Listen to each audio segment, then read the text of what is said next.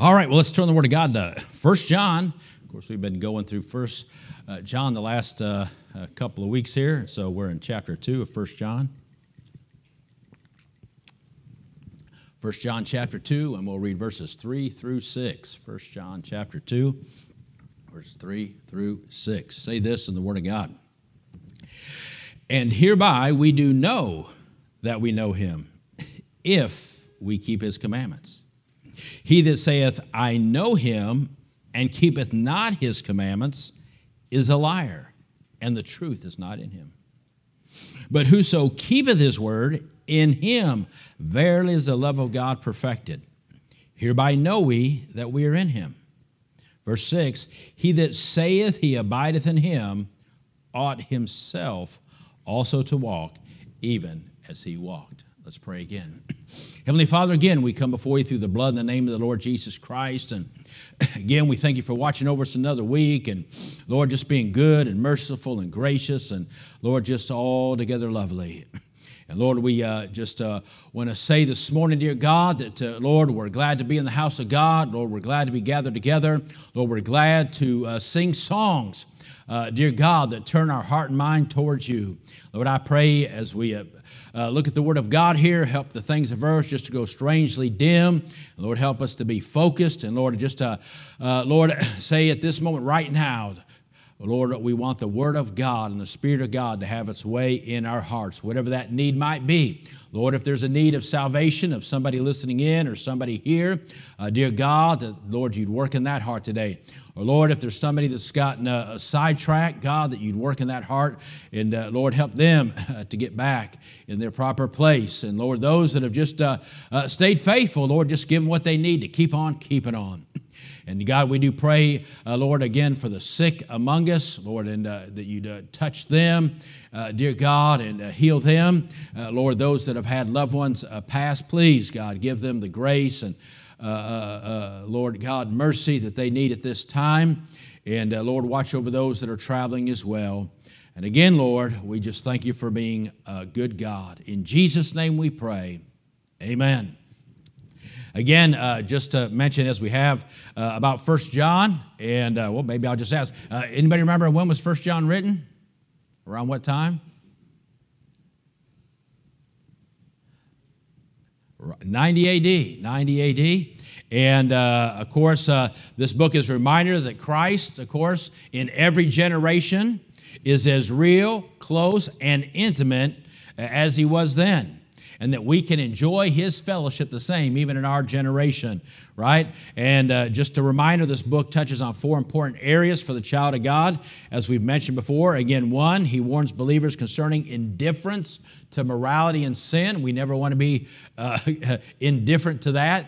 Of course, listen, everybody, the problem in America isn't just that everybody's doing it. The problem in America is that people really don't care who's doing it too, you see. So it's not just that, hey, you have to be doing what everybody's doing, that you have to not care. I'm like, hey, wow, what's the big deal? It's not affecting me, right? And so we don't want to be indifferent to immorality and sin.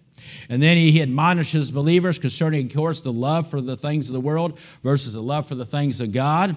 We'll see that later in this book. And then, of course, then John teaches the importance of the believer exhibiting a pure and righteous love, especially concerning one another.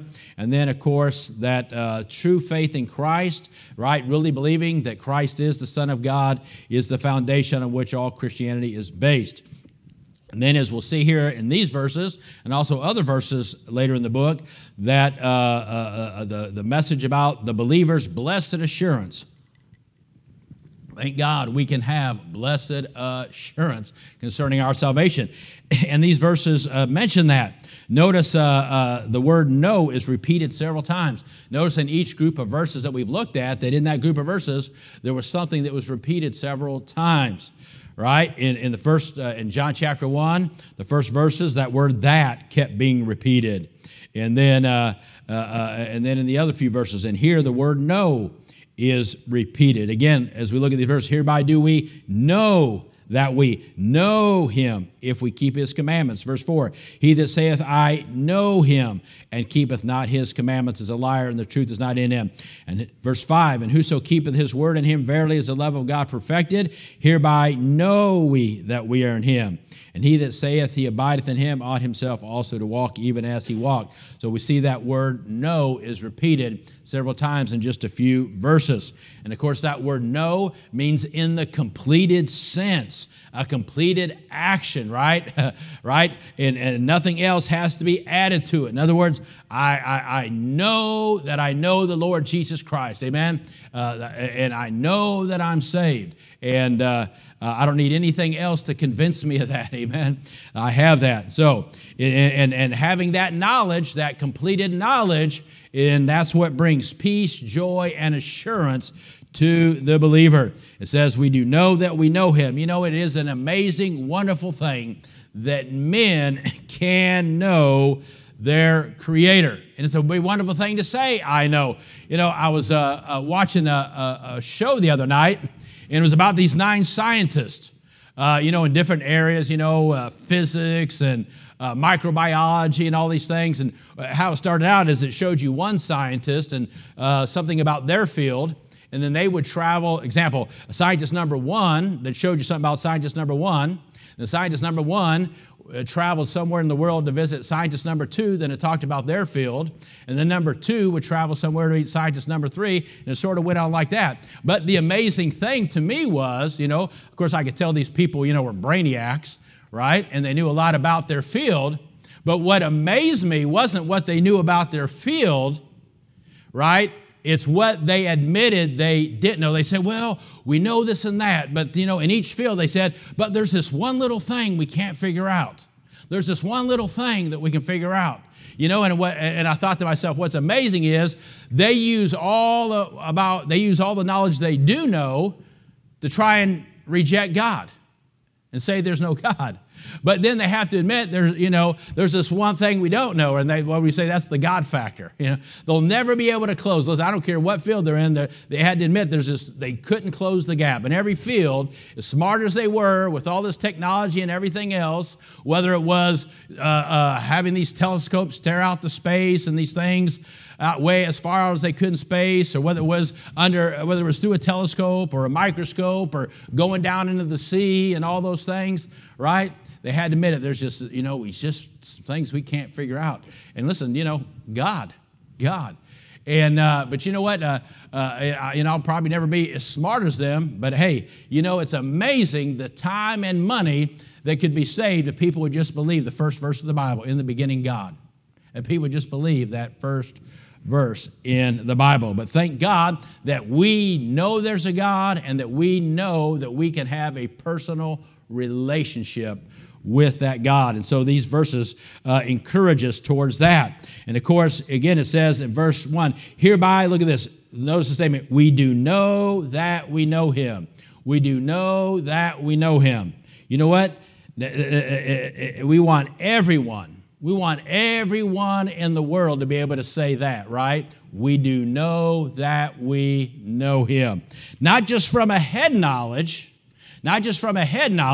but from a biblically based heart knowledge. That's how we want people to know God. So we asked the question this morning, on what level do you know the Lord Jesus Christ? On what level do you know the Lord Jesus Christ? Do you know him or just about him? Do you know him or just about him? Turn over to John chapter 1 for a moment. And we see some people that were introduced to Jesus Christ. John chapter 1. We'll read verses 35 through 41. John chapter 1, verses 35 through 41. John chapter 1, beginning of verse 35 says, again, the next day after John stood, and 2 of his disciples, and look at this, and looking upon Jesus as he walked, he saith, talking about John the Baptist, behold the Lamb of God. And the 2 disciples heard him speak, and they followed Jesus. Then Jesus turned and saw them following, and saith to them, whom seek ye? They said unto him, Rabbi, which is to say, being interpreted, Master, where dwellest thou? And he saith unto them, Come and see. They came and saw where he dwelt, and abode with him that day, for it was about the 10th hour. One of the two which heard John speak and followed him was Andrew, Simon Peter's brother. He first findeth his own brother Simon, and saith unto him, We have found the Messiah, which is being interpreted the Christ. And again, Christ isn't Jesus' name, it's his title, the Messiah. And so at the beginning of this verse, they knew about Jesus. John the Baptist said, oh, hey, there's Jesus. So they knew about him. They sort of knew who he was in that sense, right? They knew about his person. But thank God, by the end of these verses, they know him. Amen? I believe they came to know him. You see, verse 37, they were pointed to Jesus, so they began to follow him. And of course, the best life is the life that follows Jesus. Then they followed him. Then they dwelt with him. And then Jesus said, Come. Amen? Jesus always has an open invitation for people to come with him. And by verse 42 says this, Andrew, he brought his brother. When Jesus beheld him, he said, Thou art Simon the son of Jonah. Thou shalt be called Cephas, which is by interpretation a stone. And of course, when Andrew understood who he was, he brought his brother to Jesus. And so it's always a joy to bring somebody else to Jesus, but especially a loved one, amen, to bring to Jesus. So, by leaving, amen, John the Baptist and abiding with Christ, what happened? Their lives were changed. John became the disciple whom Jesus loved, and then we see that Andrew became a soul winner, amen, telling others and bringing others to Jesus. So let's look at these verses. Verse 3, back in John chapter 2. So my first question this morning is, do you have evidence of a changed life? Do you have evidence of a changed life? You know, we know him, but how do we know that we know him? Well, verse 3, notice that second word says, hereby. Hereby. This word is also in verse 5. Hereby know we that we are in him. And so, hereby, what is that word saying? Hereby, what it's saying is, listen, this is the evidence in us. This is the evidence in us that we have believed the evidence concerning Jesus Christ. You see, we were given evidence concerning Jesus Christ. Behold the Lamb of God. Amen. Hey, right there's the Lamb of God. Right there's the one that can take away your sin. Right there's the one that can change your life. You see, the evidence was presented to us. We believed on that evidence. And now you know what? There's evidence in us that we've believed on that evidence. And so we know. We have that completed knowledge, amen. John. Remember John the Baptist. Speaking of John the Baptist, remember he was in prison. He doubted a little bit. And he said, "Hey, are you him, or do we look for another?" And Jesus reassured him, "Hey, you don't have to look anywhere else. Hey, once you've come to Jesus, you don't have to look for another. Once you come to Jesus, you can know you have found the one that you've been looking for and needed, and there's no one else that you need to look to, and you can have that assurance." This verse is showing us that, listen, there's evidence, and by this evidence, these are the means by which we can discern His grace has been bestowed in our lives. His grace has been bestowed in our lives. And what is some of that evidence? Look at verse 3. If we keep His commandments. If we keep His commandments. Now, we don't keep His commandments to get saved. But hey, once we get saved, there should be a change in our life. That word keep means to fulfill a duty, to perform watchfully. You see, the Bible tells us when we get saved, we should what? Desire the sincere miracle of the Word. And then as we desire that Word and get into that Word, and that Word gets in us, amen, we should say, hey, this Bible is telling me that I need to get some things out of my life. This Bible is telling me I need to put some things in my life, amen. This Bible, it begins to work on us. And so keep. You see, we as believers should have a heart's acceptance of and a will to follow God's commandments. God puts that in us when we get saved. When we get saved, the Bible clearly teaches a gospel that changes lives, changes desires, and changes directions.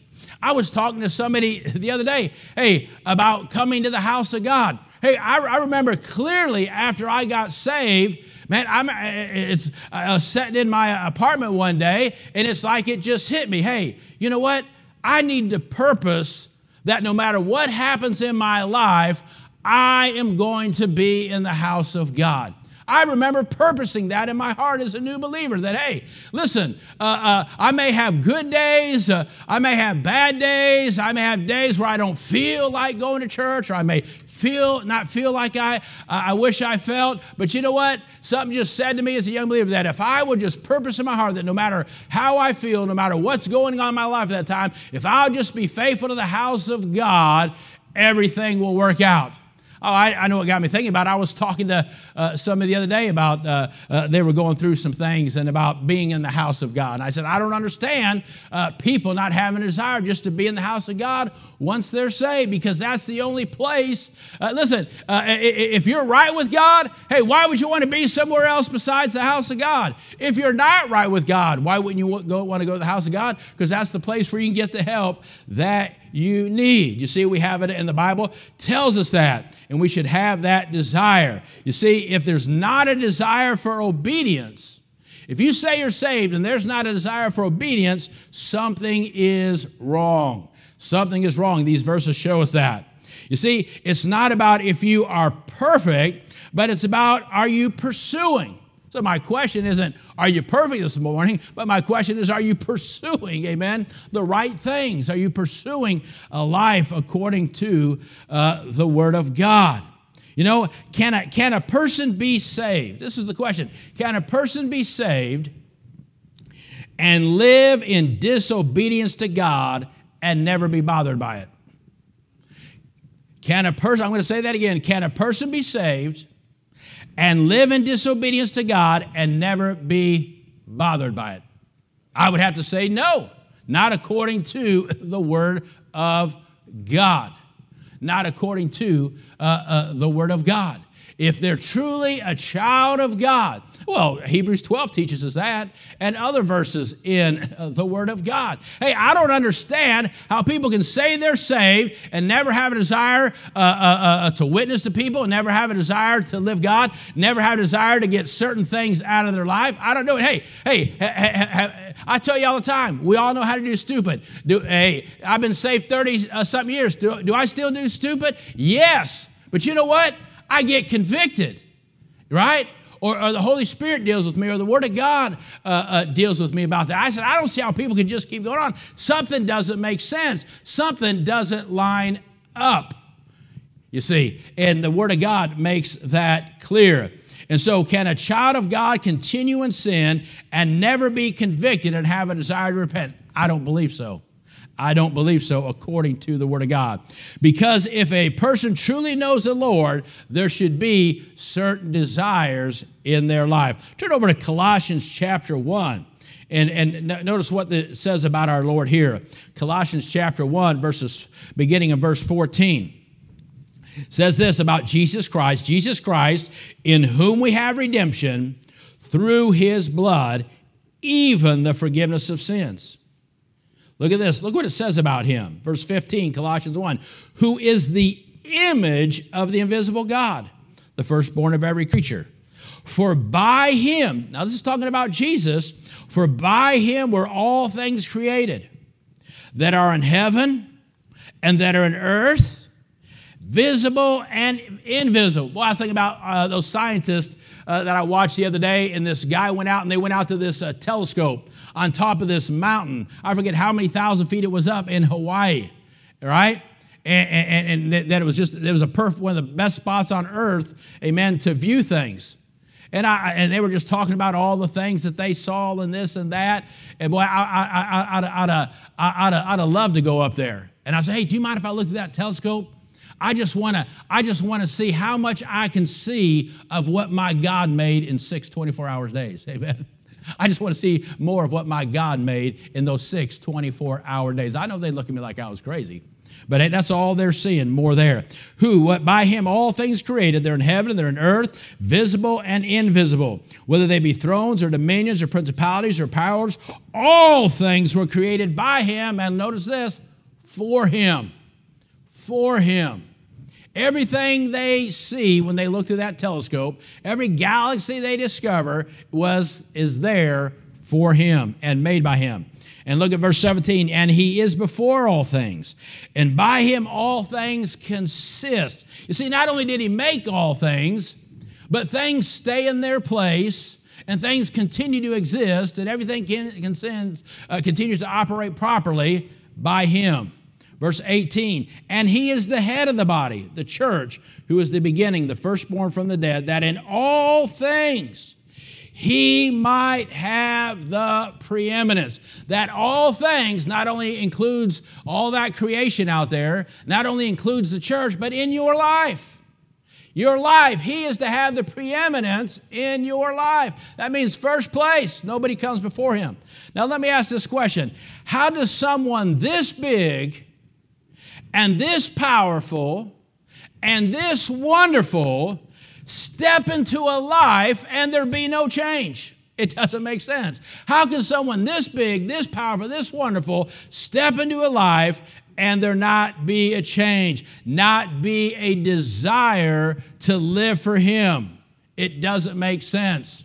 We should have that desire like the Apostle Paul that said, that I may know him and the power of his resurrection, and the fellowship of his suffering, being made conformable unto his death, if by any means I might attain unto the resurrection of the dead. He said that I might know him, and then you hear and.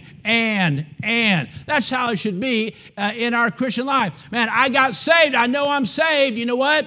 And. You know what? I want to keep adding all the things to my Christian life. I want to keep adding to my knowledge of him. I want to keep adding, amen, to know more about him. So I ask you this morning, is there evidence in your life? There should be clear evidence in your life if you say that you're saved. Amen. There ought to be evidence. You ought to be able to say, verse 3, if we keep his commandments, you have a desire to live a life according to the word of God. So verse 4, so here's the next question. Are you living a lie? Are you living a lie? Look at verse 4. He that saith, I know him, and keepeth not his commandments, you know what? He's a liar.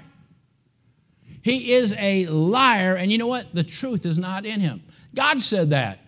God said, if you do not see this, if you're claiming to be saved, if you're claiming to be one of my children, and you don't see that evidence, but yet you're running around telling people you're one of my children, you're a liar. God is calling you a liar, or that person a liar. He that saith, you see, those that claim. People claim a lot of things, but that doesn't make it so. You know, one day some people are going to make some bold claims before the Lord, but of course it's going to be revealed that they had lived a lie. You know these verses, Matthew 7, verses 21 through 23. Not everyone that saith unto me, Lord, Lord, shall enter into the kingdom of heaven. You see, saith. Words are cheap. Words are cheap. But he that what? Doeth the will of my Father. That goes right along with that. Keepeth his commandments. Doeth the will of my Father which is in heaven. Many shall say to me in that day, Lord, Lord, have we not prophesied in thy name, and in thy name cast out devils, and in thy name done many wonderful works? And look at this. Then will I profess to them, look, I never knew you. The truth was never in you. I never knew you. Depart from me, ye that work iniquity.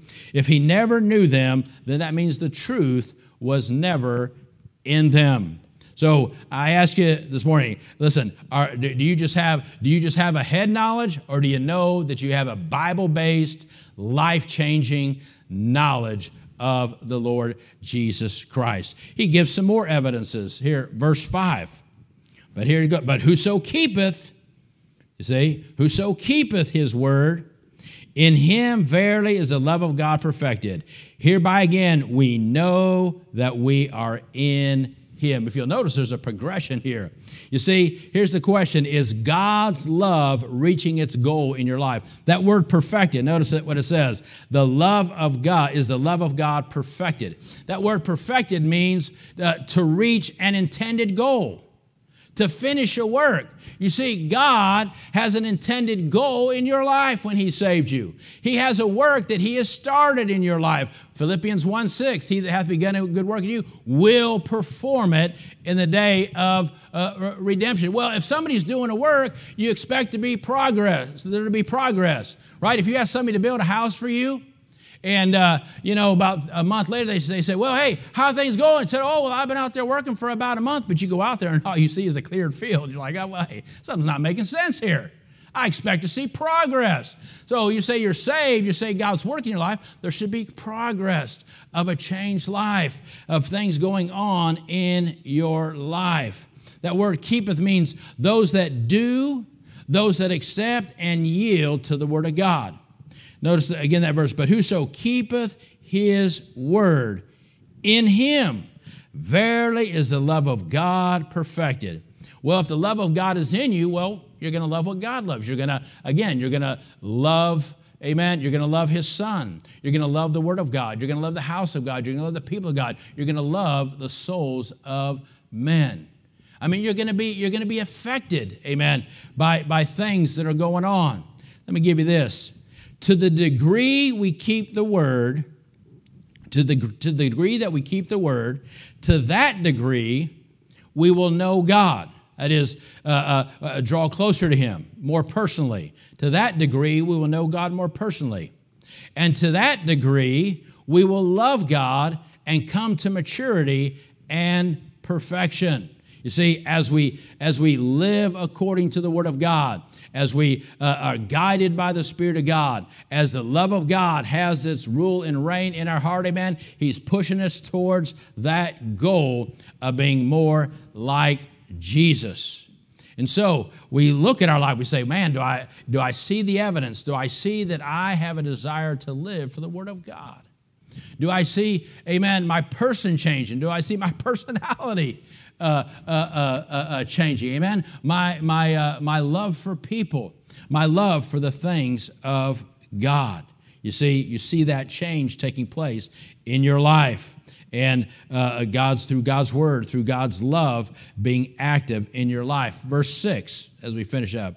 Here it is again. He that saith he abideth in him, notice the statement, ought himself also to walk even as he walked. You see, as you begin to walk according to the Word of God, as the love of God, as you begin to be active according to the Word of God, and the love of God is active in you, then you'll notice what? You're becoming Christ-like, that's what a Christian means. Christ-like. You'll be walking more like Him. So notice the progression. In verse 3 it said, we know Him. That's knowledge. Verse 5 talks about being in Him. Amen? Fellowship. And then verse 6 talks about abideth Him. That is a constancy, a consistency of abiding, which brings closeness, right? I mean, men or ladies, when you're married, but hey, listen, what happened? You met someone, right? And then you began to spend time with them, and you got a knowledge, and then you liked the fellowship, and you began to have more fellowship, and then what? There became a closeness, amen?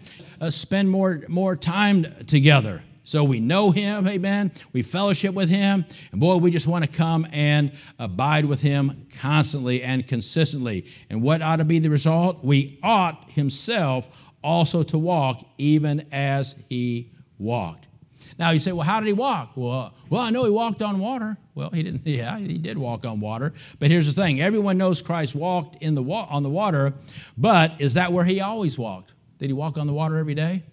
No, He didn't walk on the water every day. That was just a miraculous moment, amen, that happened in His life. The majority of the time that He walked on earth, He was what? The majority of His walk on earth was just about being consistent to do the Father's will on a daily basis. The majority, we like talking about the miracles. Oh, man, he walked on water. Wow. Oh, wow, he turned the water into wine. Oh, wow, he fed the 5,000. Sure, we see those miraculous moments. But the majority of Christ's life, what did he say when he was 12 years old?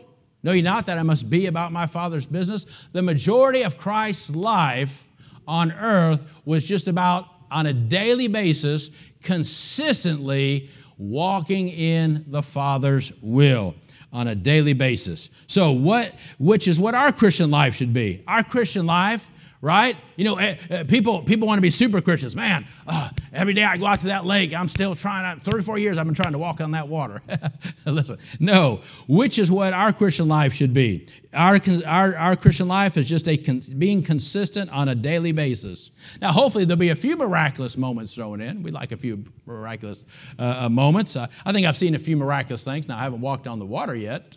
Amen. I don't plan on trying that soon, but that'd be fun. But hey, do I look back and I just see a consistent life of trying to be in the Father's will and do the Father's will and live according to the Word of God and let the love of God have its way in my life on a daily basis.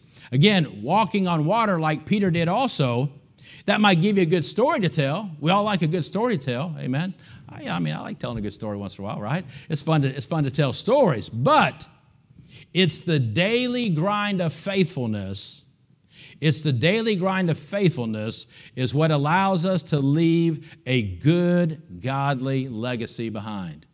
Hey, it's nice if we have some things, but I like, speaking of John the Baptist again, what it say about, I love what it says about John the Baptist. And what does it say? He did no miracles, but what he said about Jesus was true. Hey, it'd be nice if we had a few miraculous moments that we could tell stories, to the grandkids or friends. That would be nice. But hey, if we could just end our life and somebody could come by our casket and say, well, he did no miracles, but boy, he sure told the truth about Jesus, or she still told the truth. She sure told the truth about Jesus. Boy, it doesn't get any better than that. That's about the best legacy you can leave behind, that wherever you went, amen, you told somebody the truth about Jesus, and you were a witness for him. And that's so when you think about, I can't walk like Jesus, well, see, the devil tried to get you focused on those miracle moments. I could never do that. That's not what he's asking you to do. He's just asking you to live like him on a consistent daily basis. Just do the Father's will for your life on a consistent basis. That's how you walk like him. So in conclusion, what? Praise the Lord, we can know. We can know, and ours should be a living, growing knowledge, amen, in our relationship with God. 2 Peter 3:18, but grow in grace and in the knowledge of our Lord and Savior, Jesus Christ. And we want the knowledge of him as we seek to walk according to the Word of God, as we seek to grow in the knowledge of him. Here's what we want. We want the knowledge of him to be so real in our lives as to penetrate our character and our personality and make obedience to him just an instinctive response. It should just be an automatic in our life. When God comes by and says, do this, or the Word of God says, do this, there shouldn't even be a matter of discussion. It should just be, yes, Lord. Hey, when I got saved, when I got saved and started going to church, believe me, I was a lot different. You think I'm bad now? Whew! Just be glad you didn't know me when I first got saved. I'd go in there and the church, and I wore, not saying nothing about wearing this, I'm just talking about myself here. I wore jeans and probably one of them Izod shirts, and I'd sit there, I didn't have no attitude. I was like, just listening. But I'd see people in suits, I'm like, never catch me in one of those. Not me. I'm just not a suit guy, And again, not that it's about wearing a suit, but I'm just talking about, but then my pastor began to preach, and then I'd say, okay, that's what I got to do. That's what I got to stop doing. That's what I got to do. And I just said, is that what I got to do? Then I'd go and I'd try and practice that week. Boy, whatever my pastor preached on Sunday, that's all them soldiers heard in the barracks that week, amen? I'd go in and let them have it. And boy, the next thing my life had changed. And then a couple years later, after I was around soldiers that only knew me, since I got saved, they never saw what I was like before that. You know, they'd come up and, I've told you about it, they'd come up and say, hey, Sergeant Stewart, when's the last time you sinned? And I was shocked that somebody would say that to me. And of course, I'd say, I don't know, sometime this morning, I guess. I wouldn't try to act like it wasn't something I went. But there was that change. You see, and so you got to look at your life and you say, hey, is there a change? What change do I see in my life? What desires do I see in my life? Amen? Do I see His love, amen, having an effect on my life? How do I know? These things, verse 3, hereby we know. This is the evidence that I've believed the evidence. So when you look in your life, right, you say, well, I know I'm saved because on a particular day. Right, we know that. We know that's how you got saved, right? Well, I know I'm saved because on May 19, 1987, I repented of my sins and put my trust in the death, burial, and resurrection, shed blood of Jesus Christ. I know that's when I got saved. But I'm glad, but here's the thing. I'm glad I don't have to go back 30-something years to prove it. You know what I'm saying? I look back over 34 years, and you know what I see? I see a changed life. I don't see a perfect guy, but I see a pursuing guy. Amen? Pursuing the will of God for my life on a daily basis. Having a desire. Every morning I get up, and what I do? Every morning I get up, I'm in the Word. Every morning I get up, I'm in prayer. Every morning, I long to be around the things of God. I enjoy being around the people of God. I was talking to somebody the other day, and I said, listen, I'm telling you stuff, but don't think I'm bragging because it has nothing to do with Jeff Stewart. I'm just telling you what Jesus Christ did in Jeff Stewart's life. It's all Him. He did it all. And He's doing it all. But here's the thing. He did it. And the evidence is there. And so you should be able to look at your life and say, the evidence is there according to the Word of God. He saith means nothing. Amen? Unless you can see the evidence. So this isn't, you say, and this is the Bible saying this. The Bible is saying there should be evidence in your life that a change has taken place. And if there's not evidence in your life that a change has taken place, you might want to check up and make sure that you're not just saying, amen, that it's not just a profession, that indeed you have a possession. Well, I'd hate to get up to the seat and Him say, well, I never knew you. Well, that'd be a sad and terrible day. Hey, listen, I know that He knows him. I like what it says in Galatians 4, not just that you know Him, but that not just that you know God, as in Galatians 4:19, but that you are known of God. Hey, I'm glad I know God, and I'm glad I'm known of God. And the evidence is there. And so, listen, here it says this: our conduct should give evidence of our conversion. Our conduct should give evidence of our conversion. We don't get converted by conduct, but once we're converted, there should be a certain conduct in our life. So, abiding like the branch attached to the vine, just remaining in the place where it belongs.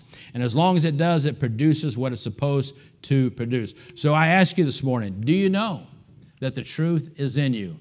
Or do you have to admit, no, I've been living a lie, but today, amen, today I want to get that right and begin to live according. Today I want to get saved. Today I want to know. You can know today. So if you don't know today, the great thing is you can know today. Today you can turn that question mark of doubt into an exclamation mark of assurance.